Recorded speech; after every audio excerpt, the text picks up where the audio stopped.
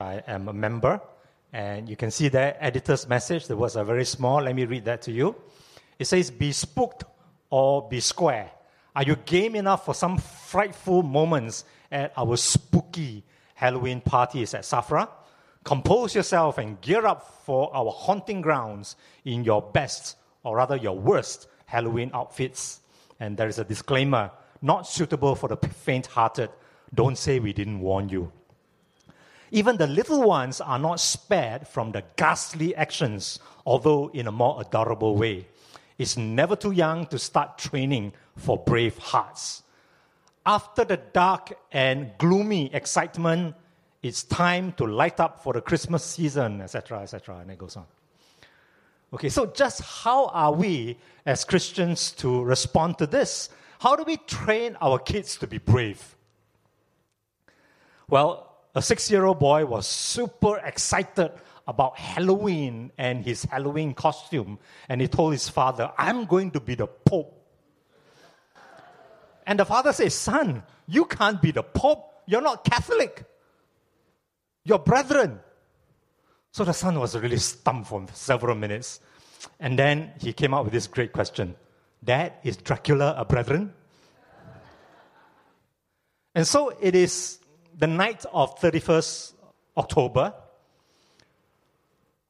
A mother, let's call her Mother A, dresses her kids for trick or treat, where they knock their neighbors' doors and then they get sweets.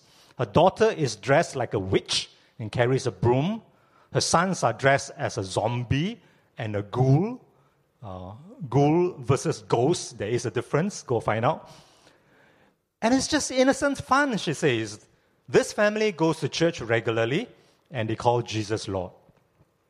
Meanwhile, next door, Mother B. Mother B keeps her kids indoors that night. She forbids anything that has to do with Halloween. No decorations, no costumes, no sweets, no parties. And she doesn't answer the door when her neighbor's kids knock on it for trick-or-treat. Every year, she will seek out those who will listen to her and forcefully rebuke anyone who participates in any of these Halloween activities and warns them of being caught in Satan's schemes. Her family goes to church regularly and calls Jesus Lord. So, is Halloween simply secular or satanic? Is it harmless fun or is it a heinous fin? Okay, I copied this from somebody. What is it about Halloween that makes Americans spend an estimated $7.4 billion last year, 2014, on costumes, sweets, and parties? And that 1/4 of all sweets or candy, as it is called in America, is sold in America is sold for the Halloween season. 25%. It's huge business. Well, growing up, I knew nothing about Halloween. But it is becoming a very popular thing nowadays. And in my estate, I see costume kids all over the streets on the 31st of October. And some scary stuff in Universal Studios and in the past also in a zoo. You might have read in the papers. So what is Halloween? It's important that we know because, and we preached this message earlier in October so that if you are invited to a Halloween party or if you're thinking about a Halloween party, then you would have some idea what the Bible says about Halloween. Well, what is Halloween? On the 13th of May in the year 610 AD, a pope called Pope, I don't know how to pronounce his name, Boniface, the fourth, consecrated the Pantheon. You know this building, a very famous historical building in Rome. It used to be an old pagan temple. And the Pope consecrated it to the Virgin Mary and all Christian martyrs. So he removed all the pagan idols from the Pantheon and he brought, it is said, 28 cartloads of bones of martyrs, various martyrs and saints, and he put the bones into this building, and he declared that day All Saints' Day to honor martyrs and saints. And then in the 8th century, that means 700 plus AD or so, another pope called Pope Gregory III moved All Saints' Day from 13th of May to 1st November. And the evening before All Saints' Day became All Hallows Evening or Halloween, becoming Halloween. And then early in the 11th century, around about 1000 AD or so, the church made the 2nd of November, the following day, All Souls' Day, a day to honor the dead, and some even to pray for the dead, to move them from purgatory that Catholics believe in, where the souls are being tortured, to heaven. So it's obviously wrong doctrine, but it was a pope who did that. So 31st October is Halloween, Hallow Evening. 1st November is All Saints' Day. 2nd November is All Souls' Day. And so we can argue that all these days come from a Christian background, in inverted commas. But why is Halloween, or why has Halloween become such a dark thing? It's always about ghosts and demons. Why the Draculas and the ghosts and the ghouls that you need to Google to find out? What about the practices of trick or treat, or costumes, the scary pumpkin lanterns? Why all these things when purportedly they come from a sort of Christian background? Well, it is no coincidence that November the 1st is the Wiccan New Year, W-I-C-C-A. Wicca is a religion about witchcraft. It's fairly recent. It was introduced formally only in 1954. And 1st of November, it is believed, is the time of the year when the veil between the world of the dead and the living is said to be at its thinnest. So the spirits and the souls of the loved ones can sort of move across from the dead to the living and enter our world. And they have the ability to visit us. And people will leave a plate of food and a glass of wine for these wandering spirits. I think those of us who are Chinese can understand these things. And it's a very good time to contact the spirit world with a seance. Okay? And Wiccans worship the great horn god, like the devil with that goat's horn, and a great goddess. So that's the religion of Wicca. But the date 1st November goes back even further, goes back to Celtic roots, in Ireland and Scotland, England, C-E-L-T-I-C, Celtic, and where you might have heard of the Druids. Okay, the Druids would be people like this at Stonehenge in England. And 1st November is not Samhain. I understand it is pronounced as Samhain. Okay, this word, 1st November is Samhain. And Samhain is the day when spirits move between the dead and the living. And early Greek and Roman writers frequently made reference to this religion of the Druids as practitioners of human sacrifices. Okay, this is even found in the works of Julius Caesar, Cicero, the Roman Cicero. But however, modern-day Druids, and it lives on till modern days, they will refute all these charges of human sacrifices. And so there's a great dispute going on. Did it happen or did it not happen? Nobody really knows. And November the 1st, which actually starts on the evening of 31st of October, which is when Halloween is a very important date for people who practice witchcraft and satanic worship. It is one of the most important days for satanic worship and witchcraft. But what about the costumes, the trick-or-treat, the pumpkin lanterns during Halloween? So let's take a look at that. Costumes. The Druids believed that evil spirits roam the earth during the Samhain, 1st November, and they roam the world, they cast spells, and they trick people, and they just come and disturb people like ghosts would do. And then they believed that if you wore a mask or a costume, you can trick the demon into thinking that you are one of them, and they will leave you alone. What about trick or treat?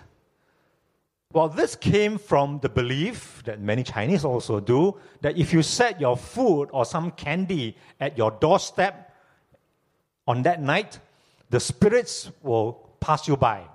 They even believe that your milk, in those days when they don't have a refrigerator, will not be spoiled by the ghosts, or your cattle will not have birth defects, and your family will be protected because you put some food at your doorstep. And then the druids would then go around, collect the food, and they burn it as a sacrifice to their gods. And they were also known, the druids, because of what they believe, they were known to burn your house down or to castrate the males in the house if they come to your door and there are no treats at the door.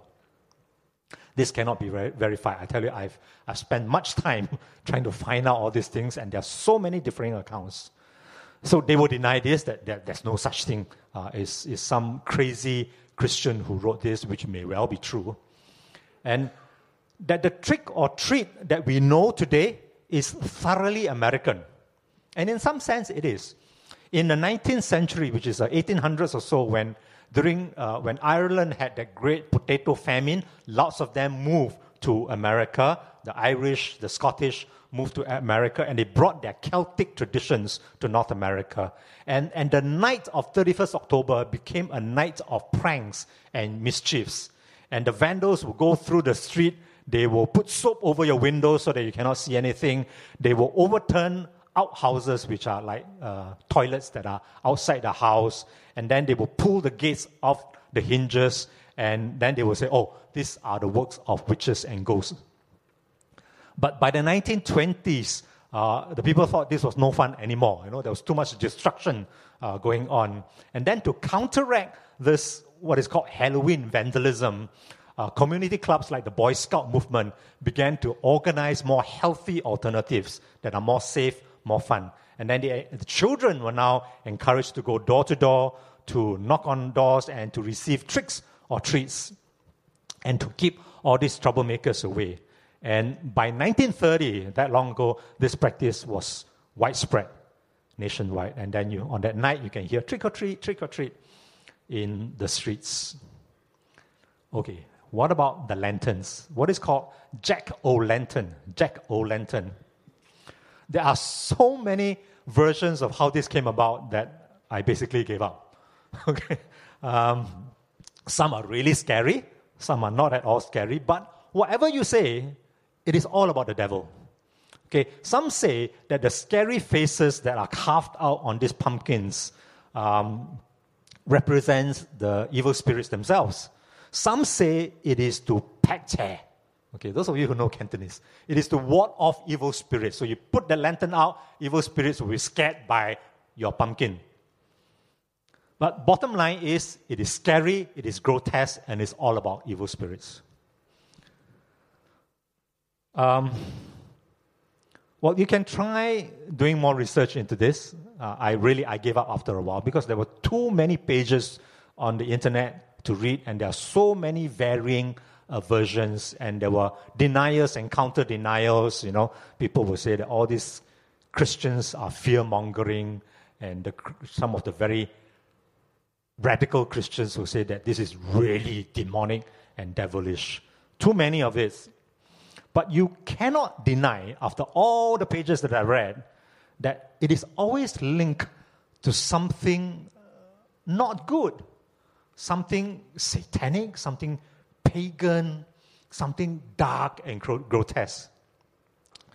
So, after all that, is Halloween a trick? Or is it really a treat? Is it a nice holiday? Or is it something that the devil does to trick us to fall into his scheme? Should we be Mother A, harmless fun? Or should we be Mother B, grab all your children at home, switch off all the lights, don't answer the door that night? Or should it be Mother A plus Mother B divided by 2? Somewhere in the middle. We don't want to inadvertently teach our children that God is like a party pooper, that God really cannot have fun, cannot do this, cannot do that. That we Christians are known to be more for what we are against rather than what we are for. We don't want to have our children understand God that way. But let's take a look at that date again, 1st November. And it really doesn't take a rocket scientist or a brain surgeon to tell you that it is not a coincidence. It was the popes who chose Samhain, 1st November, and they tried to make that pagan festival into All Saints' Day. It was a deliberate Christian strategy to do that. And it started all the way back in the 4th century, in the 300 ADs, when Constantine became emperor of the Roman Empire, and when he decided that Christianity should be the official religion of the world then. And therefore, the pagans, those who don't believe in Jesus, were forced to join the Christian church. And the church leaders knew that all these so-called new believers, they don't really understand the gospel. And so they tried to indoctrinate them by giving Christian meaning to all the old pagan customs and holidays that were already a part of their lives. So, Christmas, Easter were two of these formerly pagan holidays that were then infused with the gospel message, modified, sanctified, as it were, in the hope of bringing true faith to these nominal believers. Let's talk about Easter and Christmas. Well, the birth of Christ is definitely not December 25th, right? We know that December is winter time in Israel, and no shepherd will be out tending their flock in the fields, as we know from the Bible. But December 21st traces, and again, there are many, many versions, it traces all the way through the Egyptian, the Persian, all the way back to Babylonia, to the worship of the sun god. And practically every aspect of modern day Christmas practices, like the Yule log here, which has been turned into a chocolate cake, the colors of red and green, kissing under the mistletoe, everything had a pagan origin. And it has nothing to do with Jesus Christ or even anything Jewish. What about Easter? Easter also had Babylonian roots, and Easter, many people argue, came from the word Ishtar, which is the queen of heaven that you even read about in Jeremiah or Isaiah. And the Easter bunny is a symbol of fertility, all right? Because bunny reproduce. Easter eggs, even hot cross buns, have reputedly quite pagan origins. The days of the week, Monday, Tuesday, Sunday is named after the sun god, Monday the moon god, Tuesday the god of Mars, and the whole list there. Wednesday, every day has a pagan root. The names of the months, January is named after Janus, the Roman god of gates and doorways. February is named after Februar, the Roman festival of purification, and so on. The modern church has also borrowed much from the world. The custom of churches meeting in church buildings, well, of course, we know that some they come from the practices in the synagogues, which is like, okay.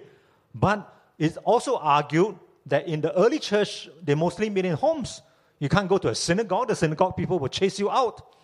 And instead, they have adopted the pagan traditions of Rome in the first 2 and 3 centuries, where pagan temples were then converted into churches. The practice of us sitting like that in chairs or pews facing the front was adopted from pagan temples in the 4th century. Martin Luther, the great reformer, wrote hymns such as A Mighty Fortress, but he took the melody, the music, from the beer drinking songs of his day, because the common people were familiar with it. John Newton's Amazing Grace, which we think is a holy song, the melody is a beer drinking song that the people will recognize of its days. So recently, I heard that there's such thing as a pornographic song. I listened to a sermon by our youth pastor, Joanne. She was talking to the youth, and she named one song, Anaconda, which is a snake, by this pop artist called Nicki Minaj. So I went to check the words. Oh my goodness. It was absolutely pornographic. But could it be that a Christian might take that tune and put Christian lyrics into it? Is that acceptable? It was done by Martin Luther, and it was done by John Newton. So the issue is, what do we do? What do we do with all these customs that are left over from a pagan heritage? And we know that even if you are 15% Christians here in Singapore, there is 85% out there in the world who are not and who have their own traditions, which we call pagan.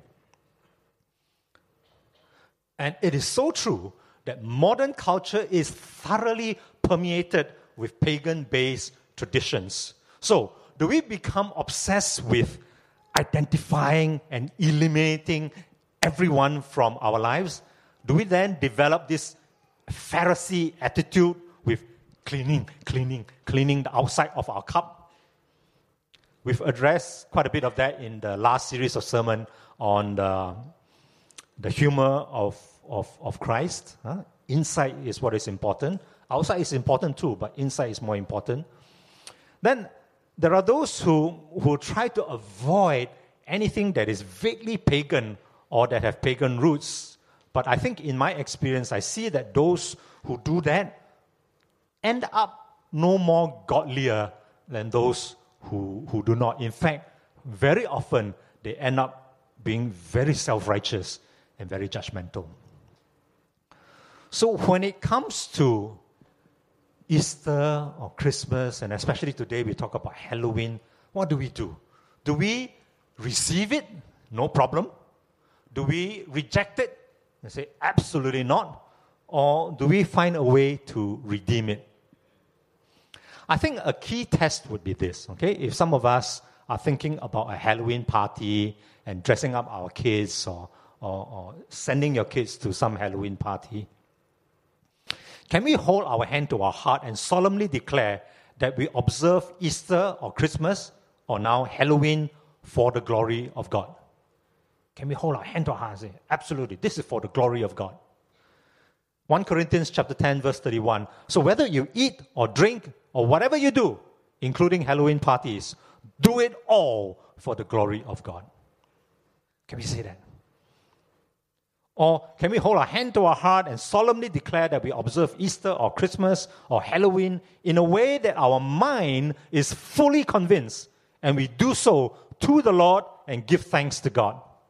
Romans 14, verse 5. One man considers one day more sacred than another. Another man considers every day alike. Each man should be fully convinced in his own mind. He who regards one day as special does so to the Lord. He who eats meat eats to the Lord, for he gives thanks to God.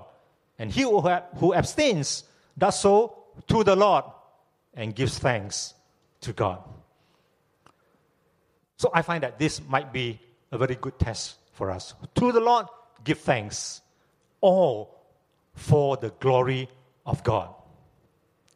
So can we put on a ghoulish costume or a very sexy costume to the Lord for His glory and give thanks to God? And can we scare the living daylights out of people for the glory of God? In this regard, there is a huge difference between Easter and Christmas, which comes from pagan roots, and Halloween, which also comes from pagan roots. You talk to any person, believer, non-believer especially, and almost all of them will know that Christmas is about the birth of Christ. Right? Okay, they will tell you Santa Claus and all that, but they will know, I think, 100%, they will know Christmas is about the birth of Christ. And you talk to them about Easter, okay, they'll give you eggs and Easter bunnies and hot cross buns, but they will know it is about the death and the resurrection of Christ. You may have to remind them a little bit or wait a while till they get sober. But there will be no dispute about Easter, about what Easter or Christmas, even if the dates are not correct, what they are all about. But if you ask your friends about Halloween, who among them will tell you that it is Christian, it is All Saints' Day? You probably get just a blank look. What is All Saints' Day? I think maybe many of us here don't even know All Saints' Day. Some may know that Halloween is kind of like the Western equivalent of the Chinese 7th month, where the ghosts come out to play. Some may know. In fact, some call it the Chinese Qingming, okay, where money and iPhones and Mercedes-Benz are burned to souls in hell. Not real ones, the paper ones, okay? And because wherever these souls are, they need to drive in impressive cars, then they need to WhatsApp one another to keep in touch. I dare say that no one would even link Halloween to anything remotely Christian. So in the end, what does Halloween glorify? Glorify freedom and fun, yes, but ultimately the spirit and the devil. So my view is we can receive such things as the days of the week. Okay, we're not going to argue with people that Monday shouldn't be called Monday. We can receive January as, even if it was dedicated to some Roman gods, we can receive that. We can buy from shops that are not owned by Christians, even shops that sell something unholy next to something holy or common, that we can receive. My view is that Halloween, in a form that is widely practiced today, even in Safra, that is about things ghoulish and scary or even sexy and debauchery, as in you drink a lot and get drunk, must be rejected. Because it cannot be unto the Lord. We cannot give God glory and we cannot give God thanks for the Halloween party that I attended when many girls are dressed very sexily and the children are dressed as Dracula and we all drink ourselves silly. We cannot. Or Paul might have eaten meat that was sold in the marketplace where it was previously dedicated or offered to idols, but he will not go into a temple to drink the cup of demons, remember? So today, a strip club, okay, where women go and strip themselves and dance, it can be bought and it can be turned into a Christian bookshop, right? It can be redeemed. But you cannot say that we have a Christian strip club, where Christian people go there and strip, right? So those must be rejected. It is clear. So you can receive days of the week, month. You must reject anything that is dedicated to the devil or just simply ghoulish and not for the glory of God. And my view is that Easter and Christmas is already redeemed because by and large, the whole world knows it is about Jesus, his birth, his death, his resurrection. The fundamental fundamental premise is that it signifies and even honors Christ's birth, Christ's death, Christ's resurrection. Even though it had pagan roots, and even though it is highly commercialized. In his speech in Athens, in Acts chapter 17, one of the most pagan, polytheistic, all kinds of gods city in the world, Paul quoted from pagan poets. And he referred to this pagan altar. So Paul was redeeming, taking back from even truths that are found in pagan poets and using them for God's glory. So, I hope no one here will argue with me. If you do, then okay, let's spend time together. That if Halloween is about ghosts and ghouls and demons and witches, a Christian has no reason to participate in it. But you may dispute with me in this way. What if I dress as Superman? What if my kid is Batman?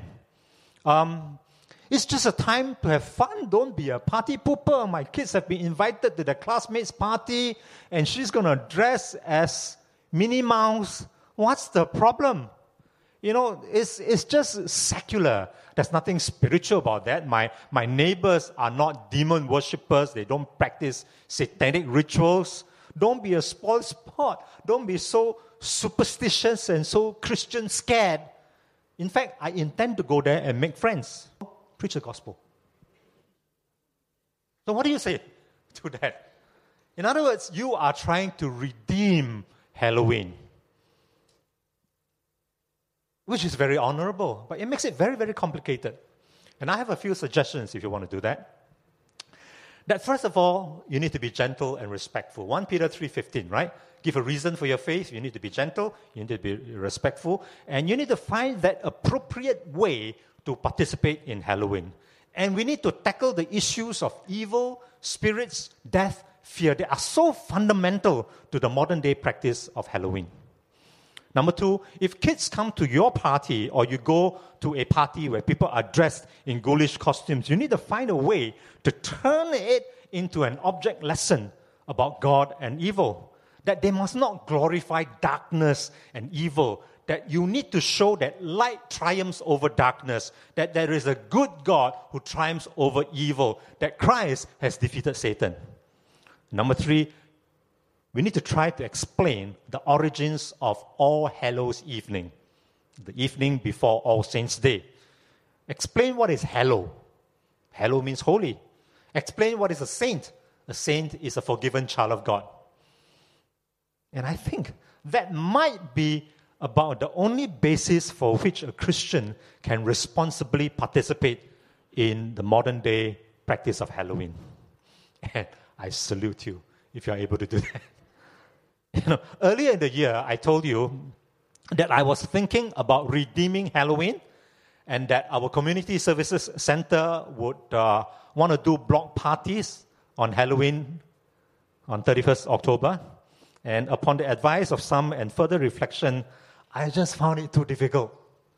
Too difficult. It's not impossible, but it was just too difficult. If you want to do a wholesome party, I'm just thinking, let's do it on another wholesome day. Some of you will say to me, why should PPS chicken out of a redeemed Halloween block party in Teban Gardens? Well, others may insist to me that we should not even practice Easter and Christmas, let alone Halloween. It's so disputable. But I'm glad that the Bible has instructions for us. Oh my goodness, it's so late. Okay, the Bible has instructions for us in disputable matters like diet. Can we eat blood? Can we eat food offered to idols? Like drink. Can we drink beer? Can Christians drink whiskey? Like dress. Can Christians wear miniskirt or hot pants? Sanctified hot pants? Can we buy decorations from some of these countries that we go to, the very traditional craft that might have a dragon or something quite ghoulish? Okay, unfortunately, I have a 7-point sermon, to address this, mostly from Romans chapter 14 and 15, and also 1 Corinthians chapter 8 to 10. So there's a lot to handle. Okay, I'm going to go through this very quickly because it's already 10:20.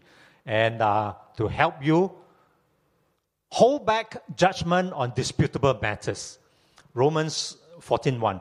Accept him whose faith is weak without passing judgment on disputable matters. So let's take this as a disputable matter. Hold back your judgment. Number 2, avoid looking down on those who don't share your convictions. Romans 14 verse 2 says, one man's faith allows him to eat everything, but another man whose faith is weak eats only vegetables. The man who eats everything must not look down on him who does not, and the man who does not eat everything must not condemn the man who does, for God has accepted him. Who are you to judge someone else's servant? to his own master he stands or falls. And he will stand, for the Lord is able to make him stand. So the man who joins a Halloween party dressed as Superman or Batman must not look down on these other Christians who do not. And the one who do not must not condemn this man who goes in as Superman. 3, realize we must live for the Lord alone. Romans 14:5. One man considers one day more sacred than another. Another man considers every day alike, Halloween, no Halloween. Each one should be fully convinced in his own mind. He who regards one day as special does so to the Lord. He who eats meat eats to the Lord, for he gives thanks to God. And he who abstains does so to the Lord and gives thanks to God. So everyone must be convinced in his own mind. Verse 5. Fully convinced of what? That when you do it, you are doing it for God. When you're not doing it, you're also not doing it for God. And it's all to the glory of God. And we are fully accountable to the Lord for what we do, that our hearts are pure and that we do it out of the glory of God and gratitude to God, and we live for God alone. We do not vacillate. Okay, this year I participate in Halloween, next year I'm not sure, then maybe I don't. Then you become a Christian neurotic, okay? And you need to be fully convinced in your own mind for the glory of God. Number 4, make sure that we don't stumble others. Romans 14, verse 13. Let us stop passing judgment on one another. Instead, make up your mind not to put any stumbling block or obstacle in your brother's way. As one who is in the Lord Jesus, I'm fully convinced that no food is unclean in itself. But if anyone regards something as unclean, then for him it is unclean. If your brother is distressed because of what you eat, you are no longer acting in love. Do not by your eating destroy your brother for whom Christ died. Do not allow what you consider good to be spoken of as evil. For the kingdom of God is not a matter of eating or drinking or even Halloween, but of righteousness, peace, and joy in the Holy Spirit. Because anyone who serves Christ in this way is pleasing to God and approved by men. What causes stumbling blocks? I have my rights. My own conscience is clear. Why should I adjust what I eat, what days I observe, how I dress, which party I go to, just because of some of you Christians? If these narrow-minded Christians have an issue with my food and my dress, it's his problem. And I've heard this, unfortunately, from ladies who dress with as little material as possible. It says, if my Christian brother is so dirty-minded to be enticed by the parts of my body that overflows my dress, then it is his problem. I say, lady, sister, have mercy on men. We are visual creatures, okay? We are visual creatures.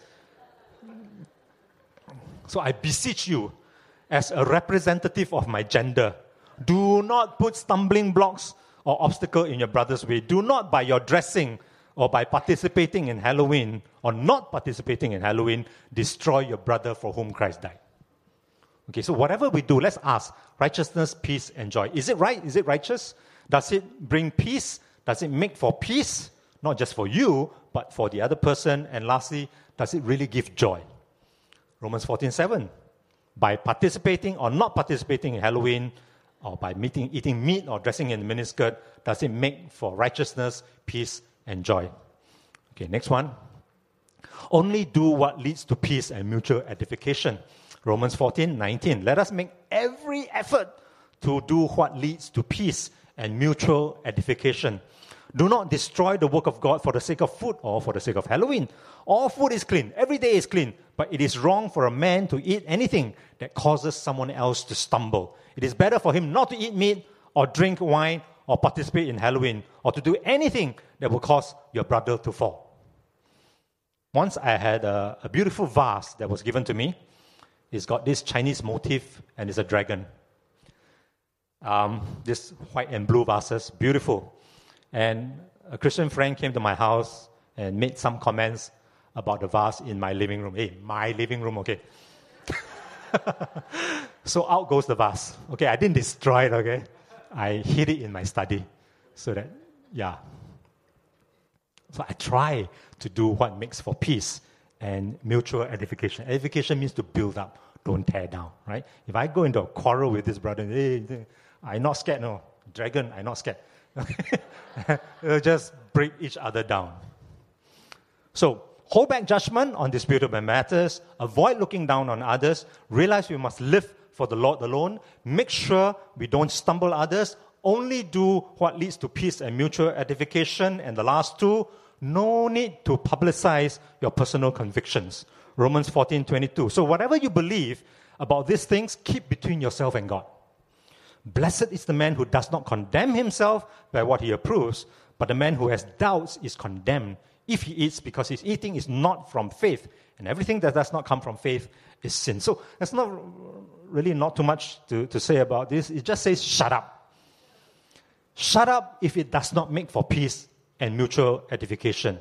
You must always speak the truth, but you must speak the truth in love. But you do not always need to speak, which means shut up. Okay, last one, yield. Yield your personal preferences to edify others, to build up others. Romans 15:1. We who are strong ought to bear with the failings of the weak and not to please ourselves. Each of us should please his neighbor for his good, to build him up. For even Christ did not please himself, but as it is written, the insults of those who insult you have fallen on me. So a little child comes into your home, or a grandchild.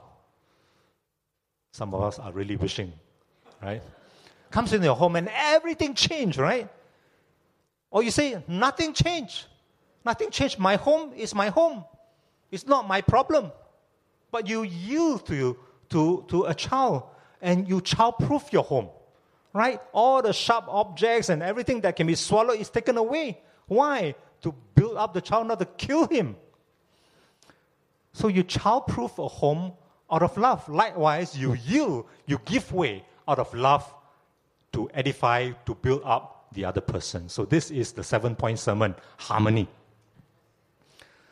Okay, so after we have decided whether or not to join a Halloween party or whether or not to wear hot pants, we still need to look at this matrix. What is a good way to do it and what is a bad way to do this? So if you want to do it, okay, if you want to attend a Halloween party and you're fully convinced in your own mind to God, for the glory of God, giving thanks to God, then you do it without acting superior. Right? And say, oh, you chicken Christians so scared of Halloween. Come on, man, I go right into the devil's heart and I go and evangelize or whatever, okay? Don't act so superior. But if you decide not to, then say, I will not do it. I will not attend or participate in Halloween, but I'm not going to condemn those who do. So this is the good way. Now the bad way. Okay, I do it, and no church, no elder, no pastor Kofa is going to tell me not to do it. Okay, Limpe, okay, me. And then the other way is I don't do it, and no Christian should also. I mean, why? And then you go around, condemning everybody who do not agree with you. So we want the good way, whatever you decide, without acting superior or self-righteous, without condemnation. So this is my complicated 11-point sermon now. Okay, how many 7 to this 4? And complicated sermons are forgettable sermons. So you probably forget everything by the time you step out of this hall. So I want to leave you with just one simple point. Okay, it's from an earlier slide. I think this one is simpler, okay?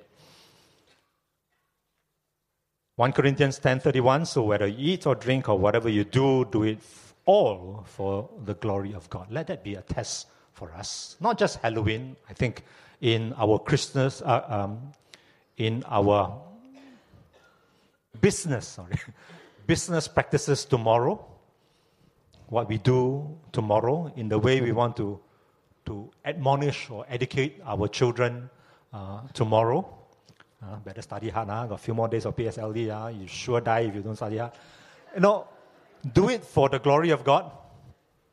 And then Romans 14:5. One man considers one day this, and there are so many disputable matters, right? Another man considers every day alike. Each one should be fully convinced in his own mind. So we got to be convinced. We got to think We got to Google. We got to find out the basis for what we decide. He who regards as one day as special does so to the Lord. He who eats meat offered to idols eats the Lord, gives thanks to the Lord.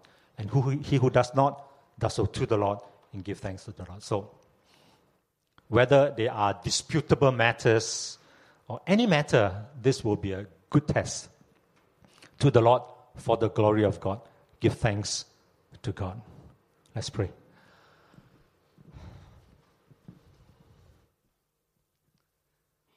Let's just bring our day before the Lord. Tomorrow, the week coming, all the way to 31st October. If some of us have Halloween invitations or planning a Halloween party, just bring that in your mind, spread it out before God.